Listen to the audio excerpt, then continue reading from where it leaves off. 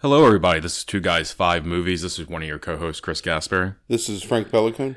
And tonight we're going to give you an episode that I'm calling the second watch. In 2 days' time, we're going to be releasing the last podcast of the year, the top 5 movies of 1999. One of the movies that will not be on that list is the movie that we're going to be doing a little bit of a deep dive on tonight is Eyes Wide Shut, the Stanley Kubrick movie starring Tom Cruise and Nicole Kidman. The idea behind this is that you had not seen this, if I remember correctly, since 1999, Frank, when it came out? Yeah, since the night it released. Right, and what were your initial feelings on that? I hated it.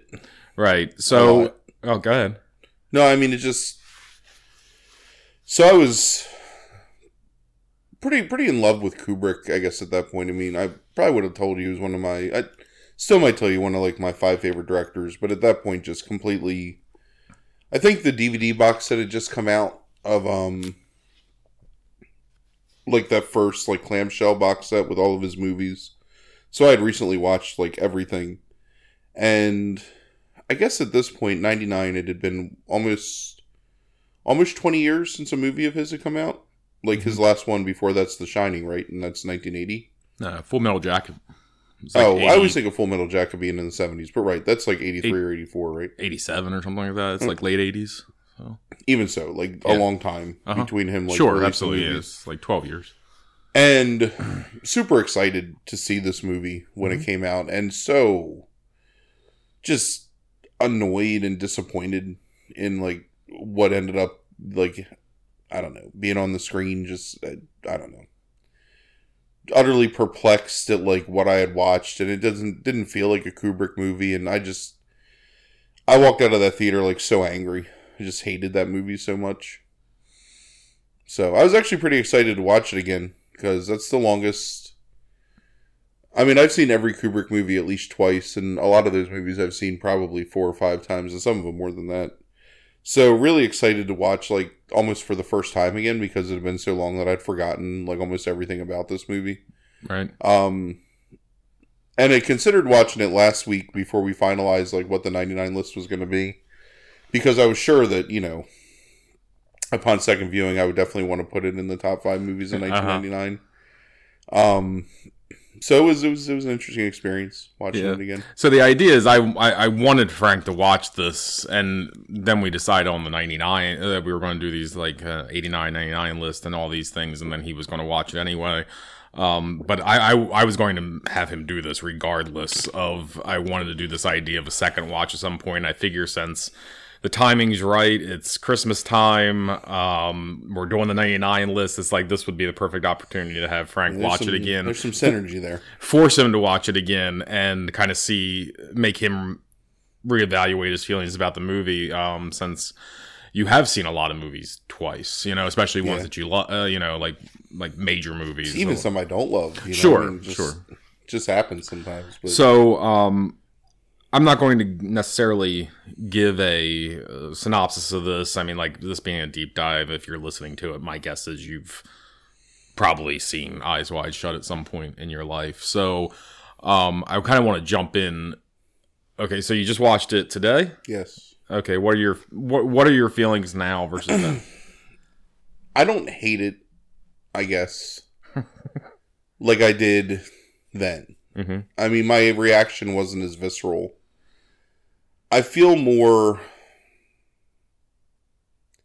nonplussed, I guess, about the whole thing. Like, I definitely see a lot more merit in this viewing than I did the first time, but I also find myself having a lot of the same reactions, just not to as extreme a level as I did. Let me ask you this. Why do you think that you see more merit now than you did then?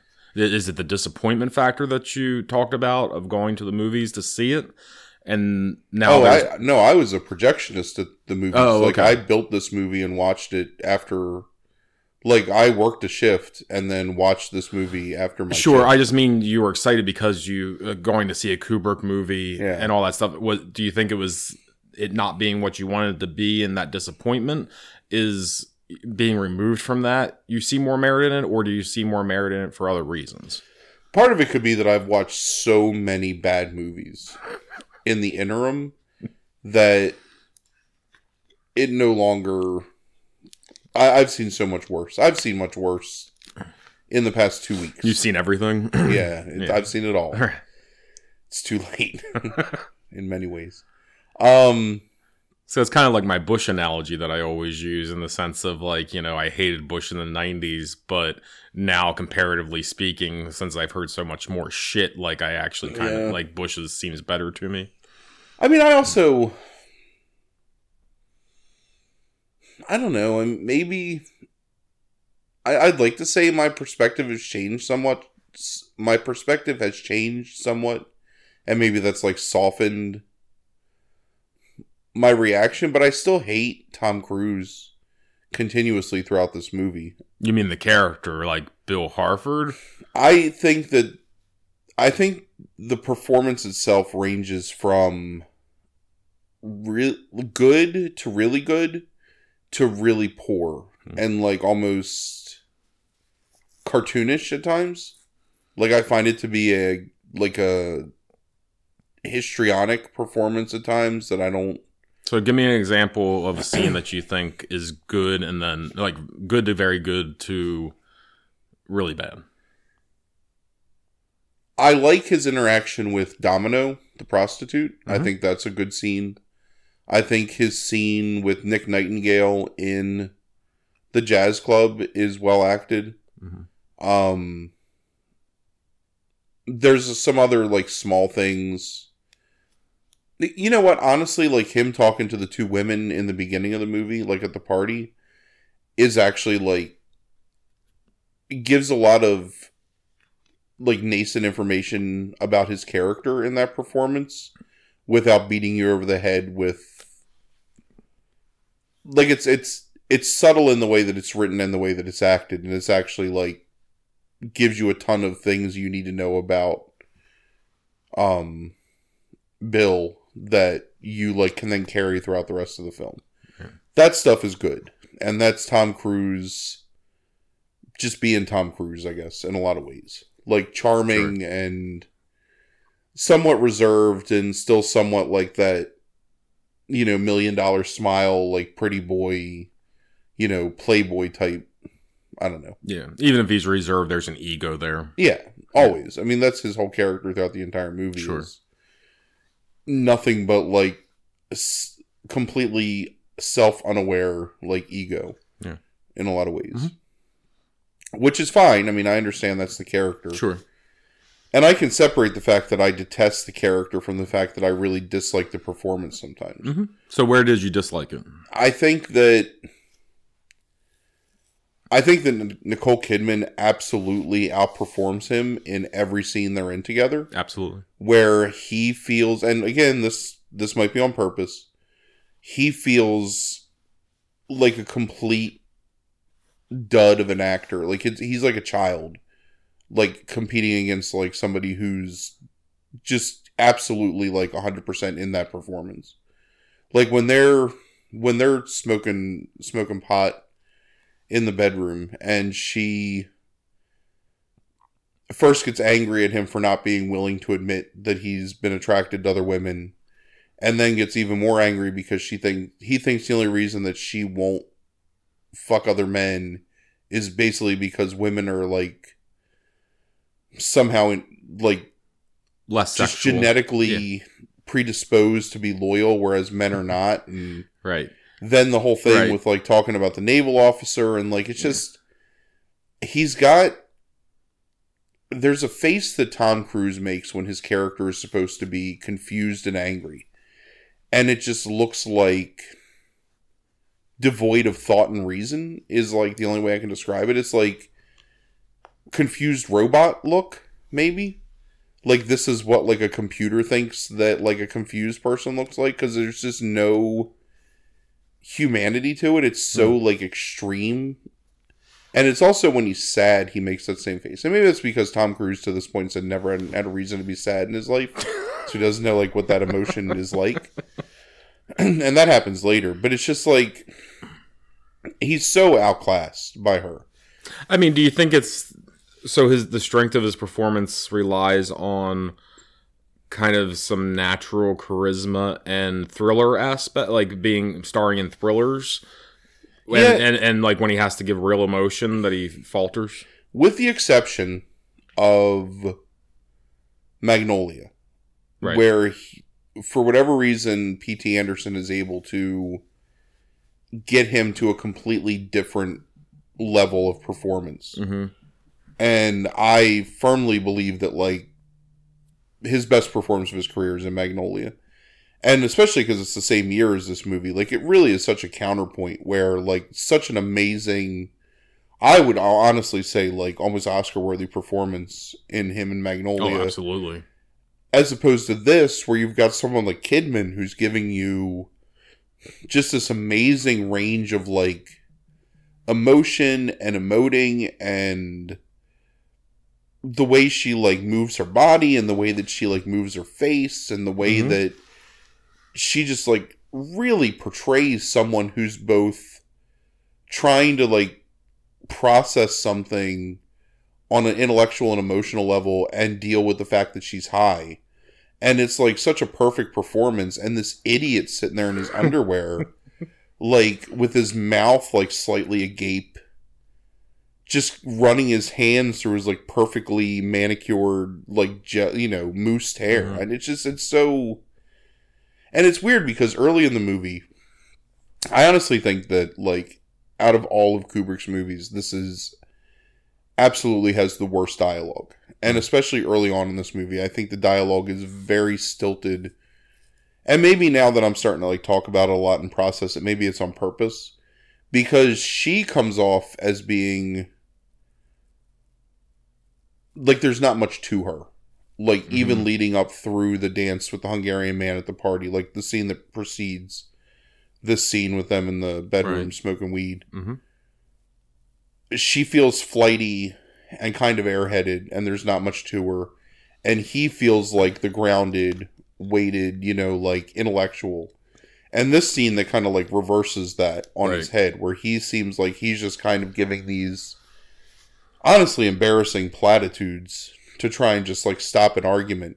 Yeah. Like, he's just saying things that he's just saying them to say them. Yeah, it's really, and it's, right, so it's like that scene is probably the most important in the movie overall. Well, It sets up the entire movie, and that book ended with the final scene in the toy store is probably, like, the two most important scenes or sequences in it.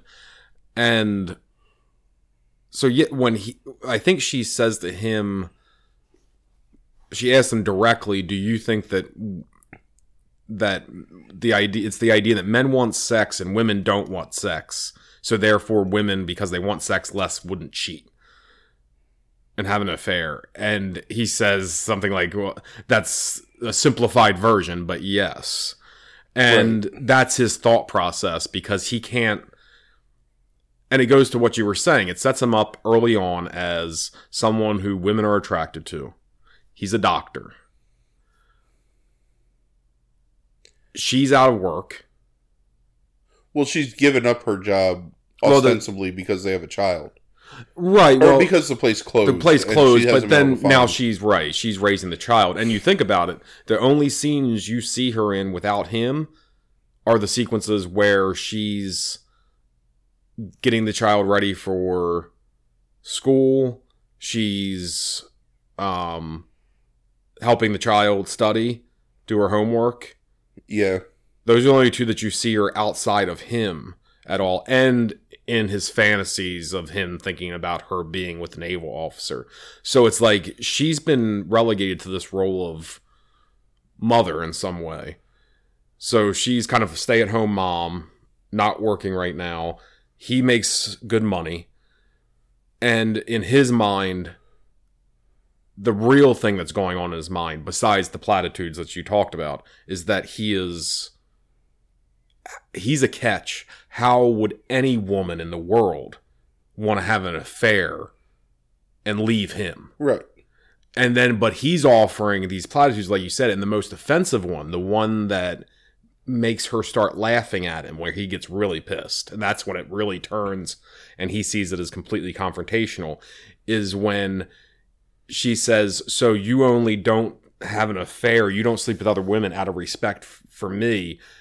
And then that goes on, and it ends up where he says, like, it's not that, like, you know, I don't think you would have an affair, talking about her. It's not that, like, you know, I have a lot of faith in myself, which is untrue. We know deep down he does have a lot of faith in himself. I trust you. And it's that platitude where you said earlier, all fair, like he's almost gaslighting her, and that's exactly what that is. Yeah. Is that I trust you. She sees it for what it is, which is that this guy's trying to bullshit her and saying, like, oh no, the reason I don't think you would have an affair is because I trust you so much. It's like you could add like honey or baby after everything he says, and it would have a better effect probably. Well, because it's not about... And she laughs at him. She laughs in his face. It's not about him respecting her. Right. It's about him. Yes. And his feeling towards her. And that's, I think, what, like, really gets under her skin, is that it's not because he respects her or because he has faith that, like, you know, in her own moral whatever. It's that he, like... No matter what I feel about, and it's just that his trust is there. I don't know. It's a slight distinction, but I think like that's the most important part of it.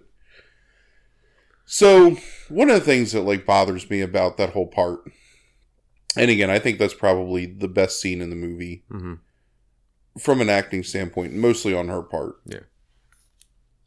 There's a scene in Persona where Liv Ullmann is describing, a sexual encounter with like two teenage boys on a beach.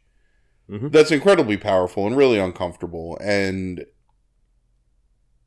like almost like haunting the way it's described. And I feel like this is like almost a companion to that, just in the way that she's describing like her feelings towards this naval officer. And maybe it's an unfair comparison, but like I think like them as contemporaries, Bergman and Kubrick, like I think there's some merit to it. I just don't feel like, as much as good as Kidman is there, I don't feel like any of it really matters. Like, it's all very...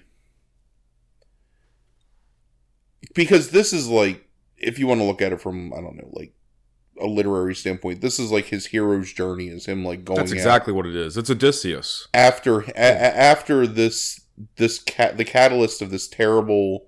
to him, like, conversation that makes him question his wife's fidelity and his own fidelity.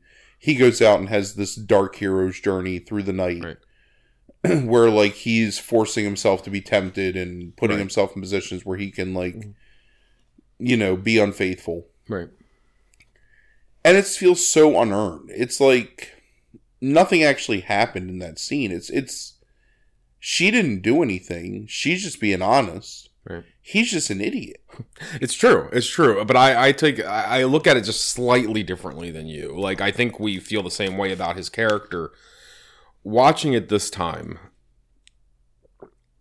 so she tells him, okay, like, so he thinks so highly of himself. And she has that wonderful line, at least the delivery of the line is wonderful, is like, if you men only knew. Like... And she goes on to tell him about this fantasy about the naval officer. And that and she tells him the story about how a mere glance from this naval officer, all those things that he thinks, how could anybody leave me or like not want this life? A mere glance from this guy, she was ready to throw it all away. And then I think the thing that devastates him, though, and I've used the term like psychically destroys him, as silly as it sounds, because it should be so obvious to like people. Like, that women can have sexual desires and urges and those kind of things.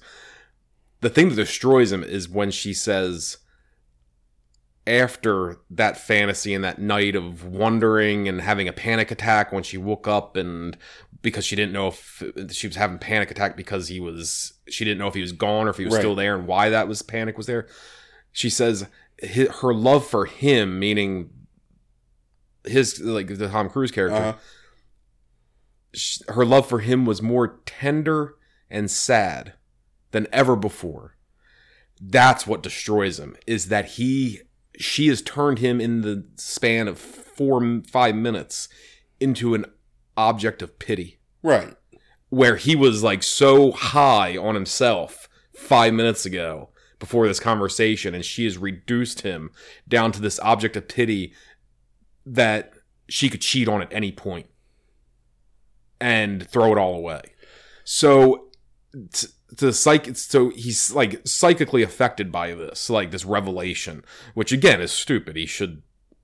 People should know that, like, it's this concept that he has, this male ego that allows him to think that, like, oh, well, women aren't as sexual as men, and, like, women wouldn't cheat and all these things. So he's living in a fantasy.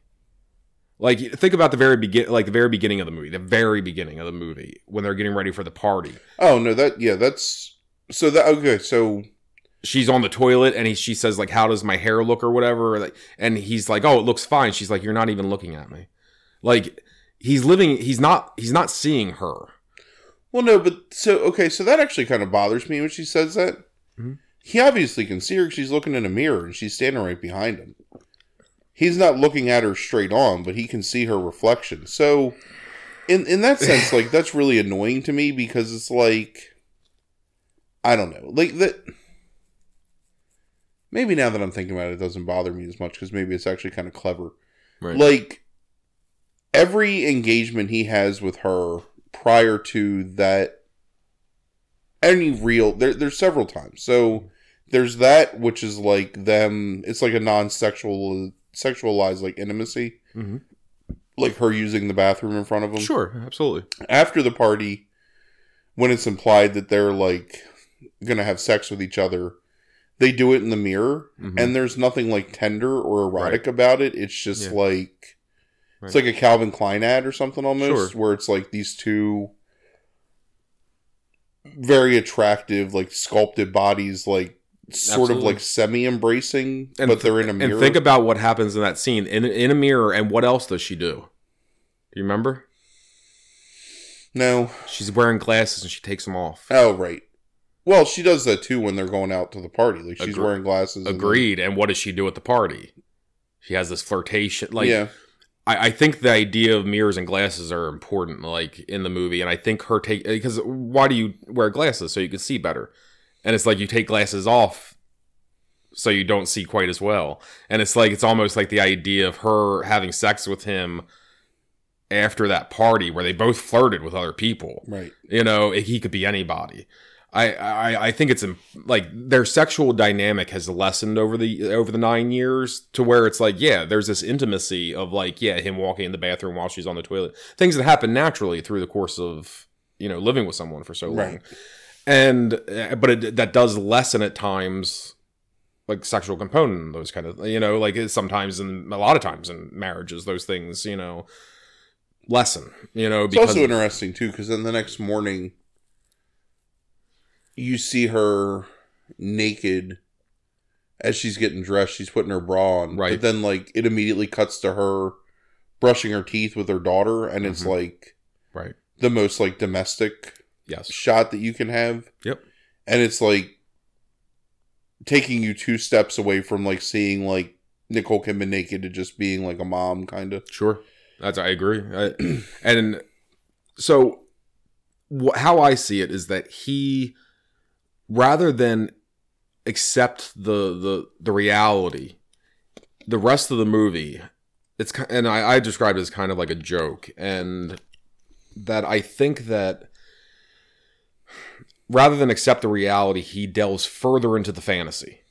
The fantasy he has in his mind is that men are the sexual beings, women aren't the sexual beings, men are the deciders, for lack of a better term, like they're the power. So he goes into this fantasy of like going and trying to find a way to be unfaithful out of some sort of not only revenge, but as a way to prop up and enable the fantasy that he has in his mind that he's still the one that is the attractive breadwinner and all these other things. You know what? It's like he's so dumb. It's like not even on purpose. Like, he's angry at her, and then he gets the call that it's unconscious that his friend has died. Mm-hmm.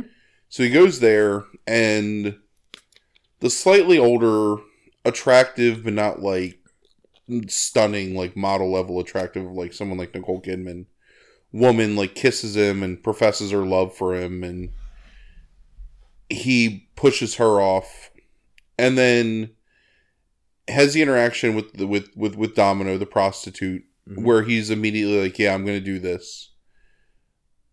And then doesn't because, you know, his wife calls and he's okay, well, I can't do this now. And still pays her because, you know, he's rich and that's what he does is like, here's for your time. And then here's about the anonymity of it.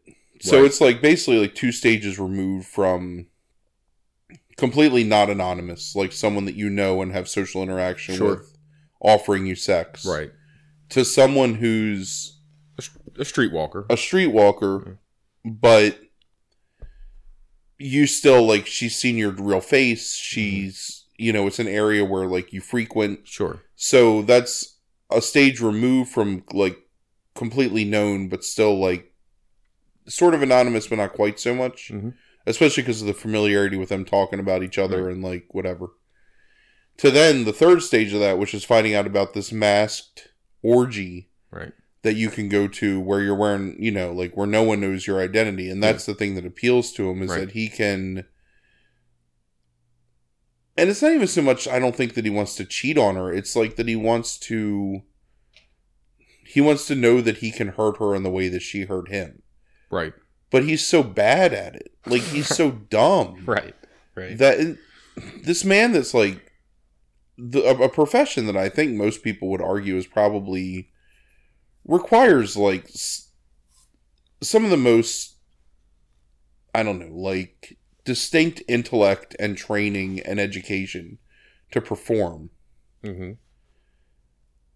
That he's such an idiot. I mean, he's just so... Yes. And a lot of that's Cruise too, but like the entire time he feels like a 16-year-old kid. Like, right. Well, he's completely out of his depth in any of this. Right, except he's like, which shows to me that you said he was not self-aware, and I think it shows that the arguments that he's making to her in that scene where they're smoking pot, he truly believes that stuff. Like he doesn't realize he's bullshitting himself. Right. He thinks that like these things he's saying like are good arguments. Well, you're also still at a point. So you got to look at like the context of when this movie was filmed. And so we've already talked about this a little bit like prior to like recording, but so he optioned this movie like 30 some years before. It's based on a Czechoslovakian or German novel, I can't remember, that was written in like the 50s. And he optioned it because he had ideas to make it back then. And it just kind of sat. Like he just sort of like thought about it and until the 90s when he decided to make it. So there was a point where the general thinking societally was that men are sexual beings, men are aggressive, men are the ones that take, and women don't care about sex, they only care about settling down and producing a child and being nurtured by a man. So where Tom Cruise's attitude seems distinctly like antiquarian, like watching it in 2019, and I honestly think felt that way in 1999, there still is some like historical, I don't know, precedent for people to think that way. And you would think that being like an elite New York City doctor, he might have a little more whatever, like worldliness to him where he understands that that's not true, but he obviously doesn't. Right. And I think that's a hope that you have, like that people like that can understand the very basic concept that women have agency and are sexual beings. But we're in 2019, and the world we're living in right now, it's become very obvious that there are still plenty of people who do not accept that to be a fact. But don't you think also, just with this specific character, with Bill Harford, his ego won't allow him to believe, and you said this kind of, that anyone will want to have sex with anyone but him. Sure. Yeah. And it's funny, so Nicole Kidman was like taller than Tom Cruise, or is taller than Tom Cruise. And they were married at the time that they made this movie. And it's funny to me that there are times where Kubrick will film Cruise to appear to be the same height, if not slightly taller than Kidman, and times where Kubrick films Cruise to appear noticeably shorter than Kidman. Like where they film them at like actual height as opposed to Right. you know, Tom Cruise standing on a like phone book or something, wherever they however they block it out. I actually didn't pay attention to that much, but it happens then. It also happens distinctly in the orgy scene when Mindy comes up and chooses him to try and save him, where 100% you can tell that she's significantly taller than him. I noticed that. And then there's other times where they're walking where they make them seem like the same height. So it's interesting, and I don't know what Kubrick's doing there, the way that he like, and I guess it like has to do with Bill's level of confidence and Bill's level of like feeling of dominance over another person as to how like tall Kubrick films him to be. I should have paid more attention to that because I noticed it like immediately. Because early on, one of the first scenes where they're standing next to each other, I was thinking like, yeah, I forgot Nicole Kidman was that much taller than Tom Cruise. And then immediately they film them and they're the same it's interesting because he uses camera placement and slight angle to show his powerlessness with, I can't remember the character's name, the Sidney Pollack character. Like he relies on much more traditional, just like placement on the screen and angles to kind of show. Julian? No, I can't remember. I've already forgotten the name because I don't think it's that important. But so yeah, and the thing is, I think at the end of the movie, he doesn't really learn anything. Like I think he's just this fucking blind as when because his immediate instinct is to come back and say like, baby, I want to be with you forever. Right. And she's still the one that's saying, I don't like that word. Well, because she's the realist out of the two. Because it's not an adult relationship emotionally. Right. At least not on his part. And I think that it's important that they're in a toy store when that's happening. Like they're surrounded by all these things. Right.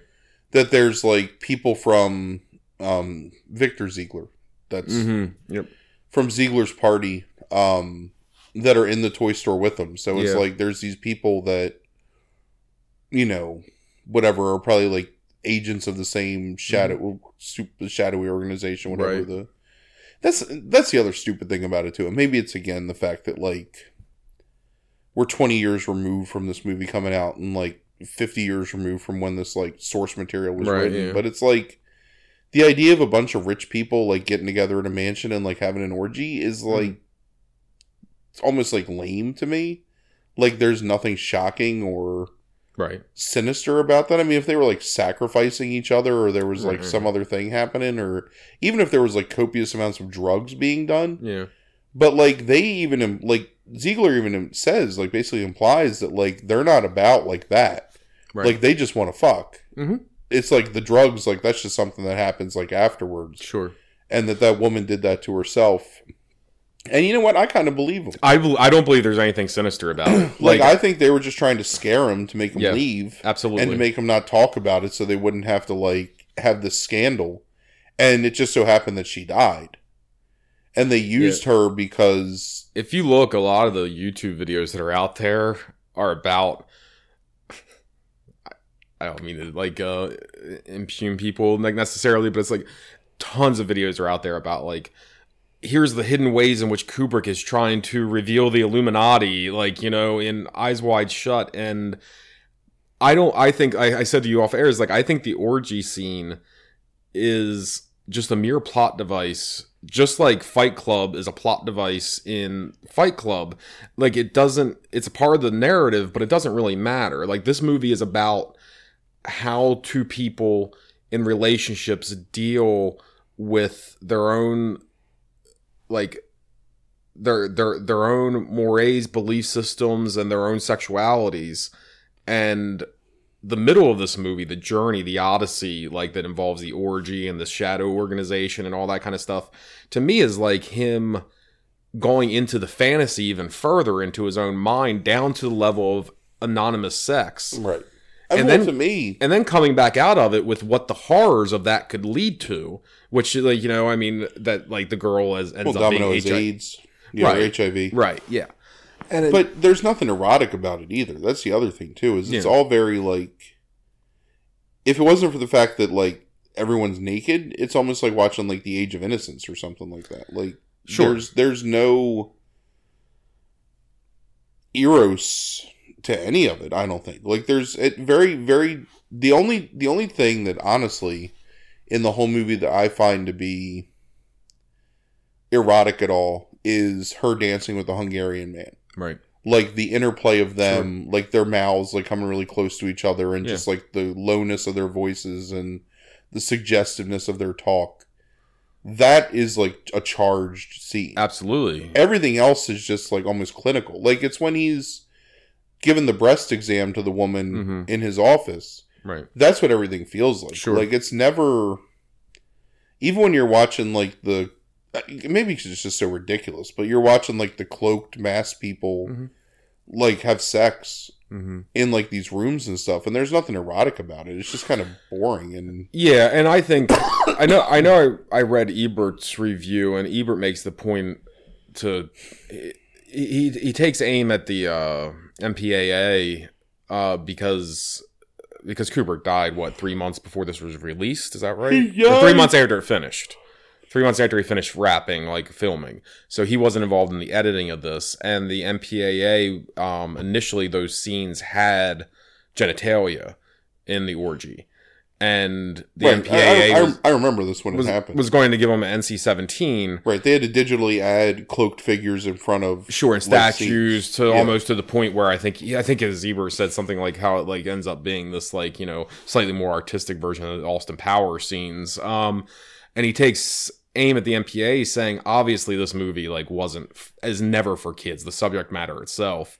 Like and if Kubrick probably would have lived, he would have left it in and just took the NC-17 probably for it.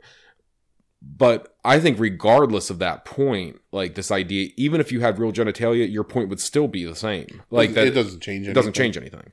Like it's the way it's. I just want to kind of clarify your point. It's the way that they film it overall. Right. Like, you know, it's like because he's a voyeur.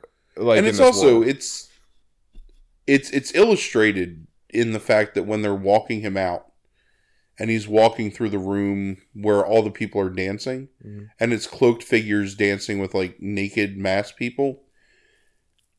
It's all, there's nothing. Again, they're waltzing. Right. It's not like right. grinding or like anything erotic. It's like there's a dude dancing with another dude, but they're just like waltzing with each other. And then there's a woman dancing with another woman, but like none of it is, and it's almost like his like own like puerile, like childish fantasy about what this stuff is like, you know, what like anonymous sex and infidelity is like very, it's, you know, we talked about this in the, I can't believe this is going to come up during this conversation, but during our Phantasm conversation about the way that like Mike perceives Reggie like having sex with a buxom woman, and she's like still wearing her like her shorts when she's grinding on top of him because he doesn't understand, like, right. And that's almost like Tom Cruise too, is like everything to him is just about how good he looks, like how good it looks when it's happening, which is why like the counterpoint to that is, you know, when he's imagining her having sex with a naval officer, it still is like a fucking Chris Isaac video. It's like he's not really imagining like. It's just right. I don't know. He can't really, because that's why I said because to some degree it's really just a fantasy. Yeah, he's going into the he's retreating into a fantasy because he's trying to process and keep and keep himself keep the thoughts that he had about men and women the same. And as he delves into those and plays them out in his head. I'm not saying it's all fantasy, like, you know, like all in his mind, but as he plays those things out and gets down to the level finally of anonymous sex, which has no strings attached to it whatsoever, that's when he starts figuring out like what the horrors of that could be. Like, where does that lead? and to the point where he's broken at the end of it.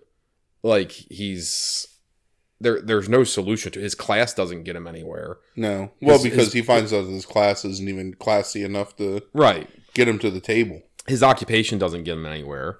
You know, his sex appeal doesn't get him anywhere.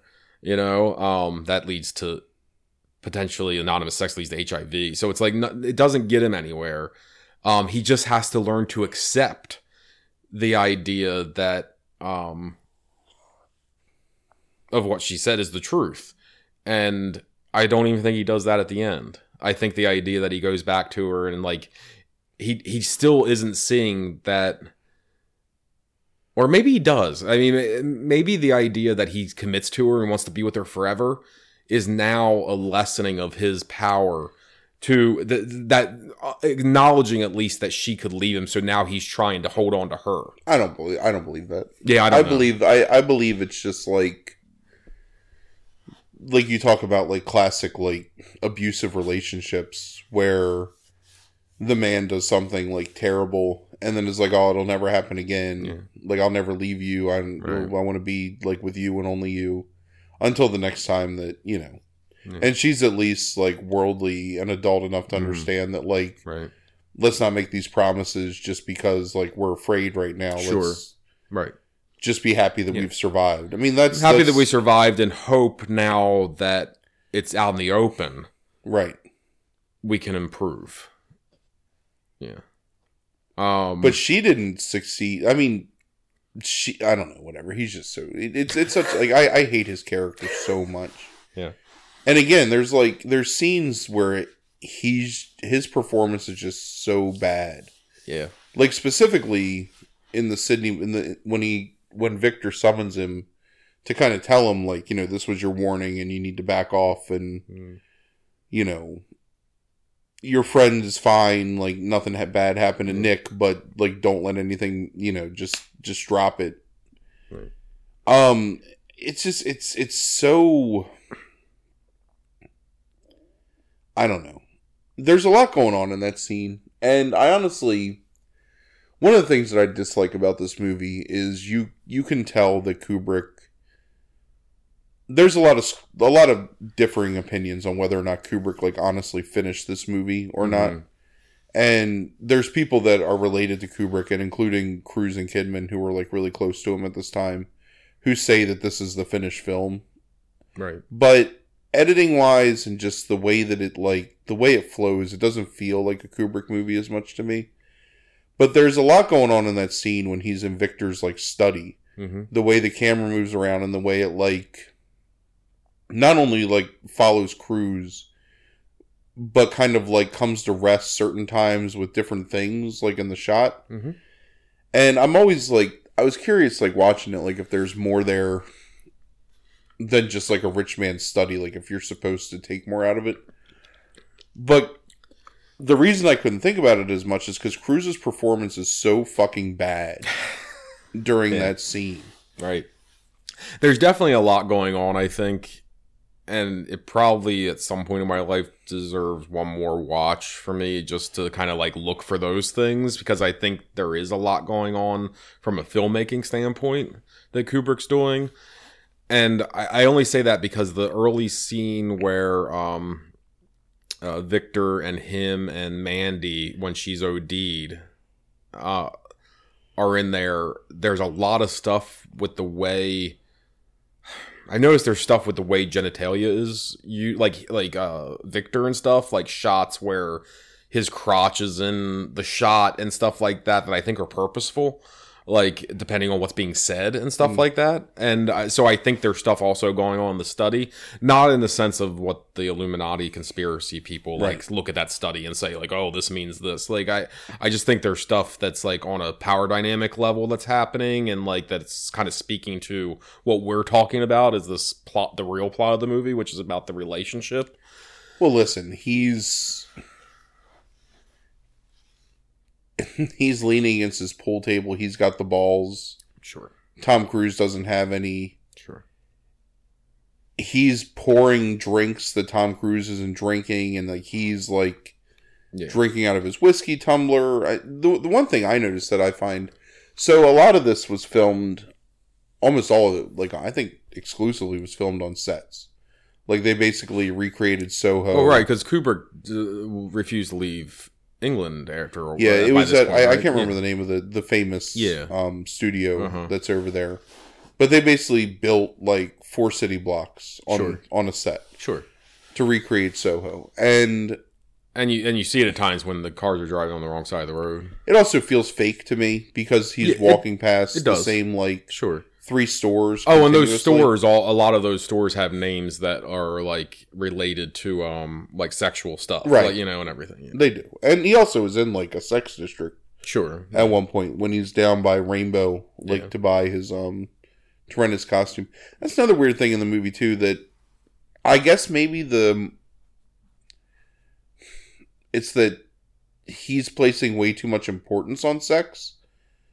And it's a really weird counterpoint because, like, Milich, when he goes to rent the costume, is like locking the 2 Asian men in who have been propositioned by his daughter, his teenage daughter. Sure. And then the next morning, he's offering basically up his daughter, like to pouring Cruz. out his daughter Sure. to anybody. Yeah. Which is but that's on the other side of like the right when he's come back out, and now like it means a lot less than he thought it meant the night before. Sure.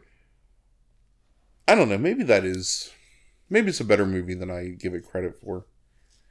It's just, I don't know. It feels like such a mess. Like I think you're exactly right on the writing. Like I think the writing at times is pretty weak. I think sometimes it's fantastic. I think it's really strong, and then there's other times where I think the writing's really weak. It's very uneven. Yeah, and I think you're right about Cruz's performance. But ultimately, when I told you I want you to watch this again, is fucking with you a little because I know all these years how much you've said you hate that movie. Mm-hmm. But my only point was I think there's more going on in that movie because I have also not seen it since 1999 until now. Like this, I saw it in the theater and like that's the only time I ever saw it. But I've always sensed there's more going on, and being older would give me a little bit more insight into that movie. And that's why I wanted you to have it watch it. So do you at least can I get you to admit that there's more going on than you thought? Oh, yeah. Listen, and I said this to you when we first talked about it tonight, when we were talking about what we were going to talk about in the podcast. Mm-hmm. I wouldn't tell you I hate this movie anymore. Yeah.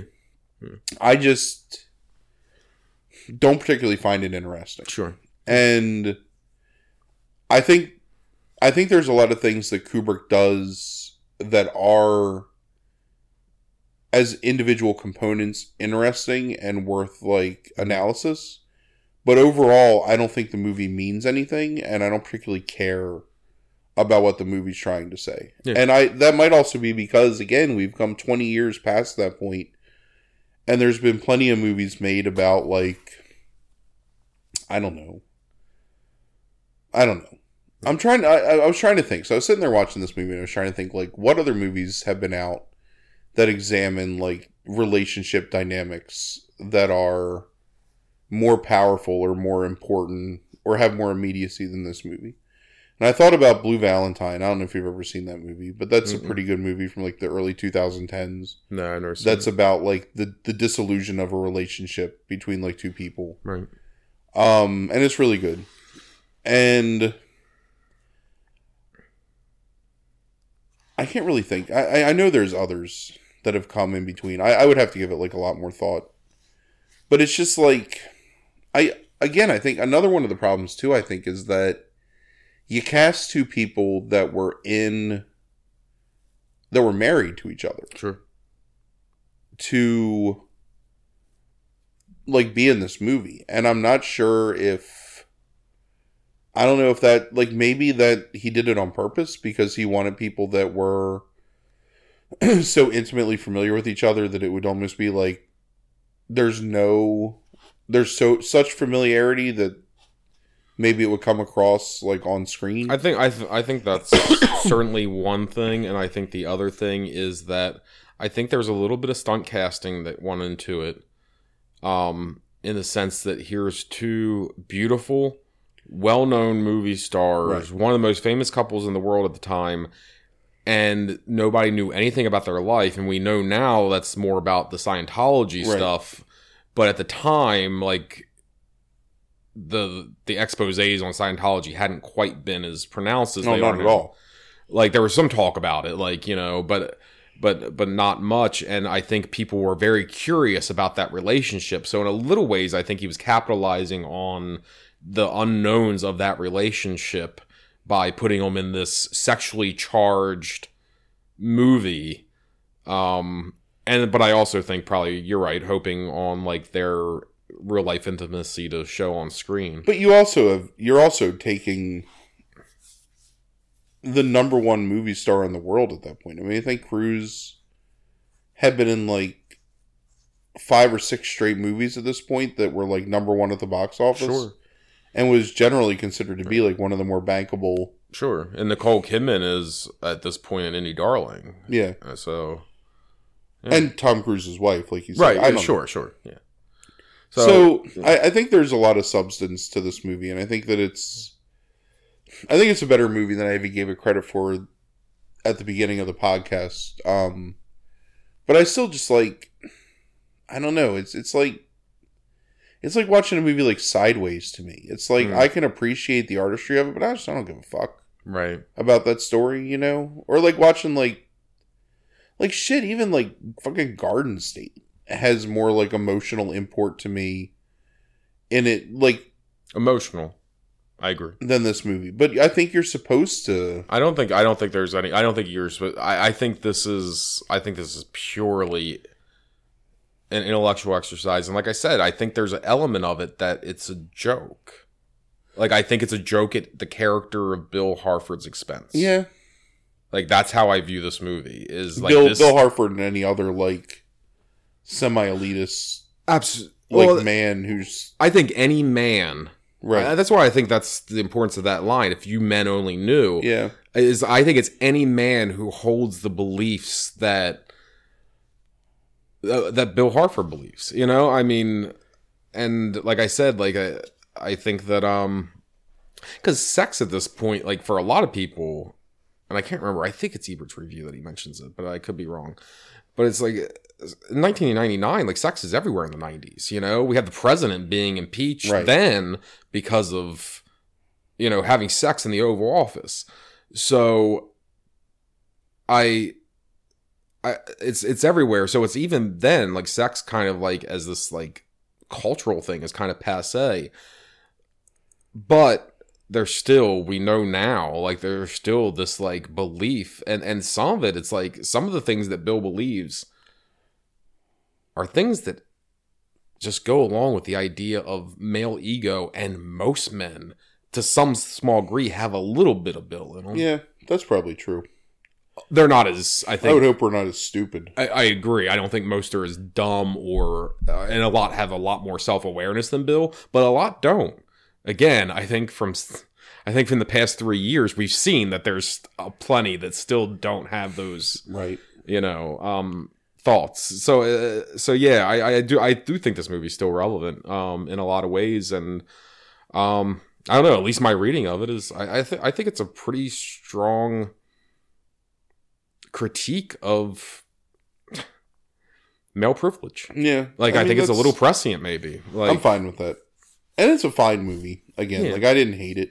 Yeah, still my least favorite Kubrick movie. I would watch any other Kubrick movie over this. I'd have to think about that more, but yeah, I'm not sure. No, you're not a fan of Full Metal Jacket. I'm not. Although I think the first half of that movie's so good. I'll watch that again. It is. Someday you're going to make... Second half of the movie's really good, too. Yeah.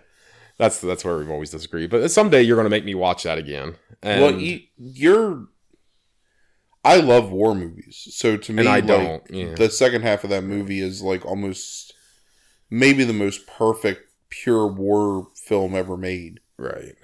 Yeah. Yeah, I'm sure you're going to make me watch it again someday. So yeah, maybe my mind will change. Like maybe I'll find a way to. Again, I haven't watched that movie since I was 15, probably years old. I mean, like a lot's changed in that time. You know, maybe I'll see things that I didn't see before. But okay, I'm glad that you liked it a little bit better and didn't still just absolutely hate it. So that's at least some kind of positive. I mean, it was engaging. Yeah. I didn't fall asleep watching it. Yeah. I didn't even take a break watching it. I watched it straight. I thought it went through pretty pretty quickly at a You pretty, know, it's pretty weird brisk because pace. I could, if you would have asked me yesterday how long this movie was, I would have told you it was like over 3 hours long. Right. And I was really surprised when it was only like 2.5 hours long. Yeah. Like, and it didn't feel like 2.5 hours. It felt like it went by at a brisk pace. Sure. So, and that was one of my biggest complaints leaving the theaters. Like, I felt like I was in that theater for like 4 hours watching that movie when it first came out. And I think it's because actually visually it's a lot more it's pretty compelling actually. Like this, the way the scenes are crafted. Yeah, but still not as, I don't know, it's just, you think of something like fucking Barry Lyndon or even like 2001 or like any of like that middle era of his greatest works, and it's nowhere near as visually Right. compelling or captivating as any of that stuff. Sure. And again, I firmly believe that if he would have been given an extra 3 months, if he could have lived, Right. it would be a much tighter, tauter, more interestingly edited film than what you eventually got. I agree. Yeah. Is this a Christmas movie? Sure. Yeah, I mean, there are a lot of Christmas trees. Yeah. A lot of presents. What are your feelings on that though? Just like as like kind of like a final like little like a like off topic addendum here is like, was we briefly talked about it out like when we were here like right before the podcast, and it was like you were, I think it seemed like you were saying that you said Die Hard isn't a Christmas movie. It is not, and it's really annoying. Just because a movie is set during a certain like time of the year doesn't make it a blank movie. Right. Like a Christmas movie is about Christmas. It's Right. not just like Christmas is the, Yeah. you know, the backdrop to something. Uh-huh. Like, this movie is set at Christmas, number one, I think, because of the aesthetic of the lights, and there's a really, one of the better scenes in this movie is when it's right before he sees the mask on the bed. Another terrible performance by him is him collapsing on top of her. Completely agree with that. And weeping. Yep. Awful. Agreed. Right before that, he walks in and he's disheveled, and he goes and he turns the light off on the Christmas tree, and it's the first time that the Christmas tree has been turned off in their house, and it's almost like a signifying that the chapter's finished, that it's like over. And I think the Christmas element, the fact that it takes place at Christmas time, is just because Kubrick liked the idea of like all these various like lights and colors that they could use to like, and even like the wrapping paper and the presents, like just the aesthetic of it. I think because he decided to do like, especially because so much of that stuff was going to take place at night. Yeah. Like that, I think when he decided to do high contrast, I think he was thinking of like how good lights would look in that style, and like the only place actually without Christmas is the orgy scene. Like there's no Christmas stuff. And I think that I mean, I'm sure there's other reasons why Christmas is like important to like the story to some degree. It's a wholesome family oriented holiday, and here's a man sure going on like a walkabout, sexual walkabout, a failed, you know, during like this wholesome time. And okay, well that went longer than I had anticipated about Eyes Wide Shut. I was thinking this would be a nice little year-end bonus half-hour episode, and that was longer than I thought we would talk about Eyes Wide Shut. So I'd count that as a little bit of a victory too, about this movie, of having more to say about it than you might have thought. So I hope you enjoyed our discussion about Eyes Wide Shut. Like I said, I just wanted this to be kind of like a little bonus episode, an addendum to kind of the 99 episode that we will be releasing in 2 days' time. So thanks for listening. Oh, Can I say one more thing too? Yeah. Okay. Just about the dialogue, because this really bothered me. Right. The use of the word fuck as a verb in this movie feels like it's being used by people that have never had sex before. Like, it is the stupidest dialogue in using the term fucking or fuck, where it just feels like little like children like being able to like curse because their parents aren't around. I do understand what you mean. I think it's a bad ending to the movie. Like her like the way she says it. Like, I also think the dream that she tells him, like, because it's really weird how she actually like, and I don't know where this conversation is not going to go anywhere because I don't have an answer to it. Like, it's just a question. It's like, there's times she says making love and then times she says fucking. She intersplices it sometimes in the same. She does. In the dream sequence, she talks about like making love to the naval officer. No, she's making love, and then she looks around. There's everybody's fucking around her, and then all of she's a sudden, fucking. Everybody's fucking her. Right. Anyway, I just hate the way that word is used, and it's just every time I like. It wasn't even like, oh, this is so uncomfortable. This is so edgy. It's like, oh my god, man! Like, fucking stop being a child. Well, of course, I hate the phrase "making love." Because I think that's childish.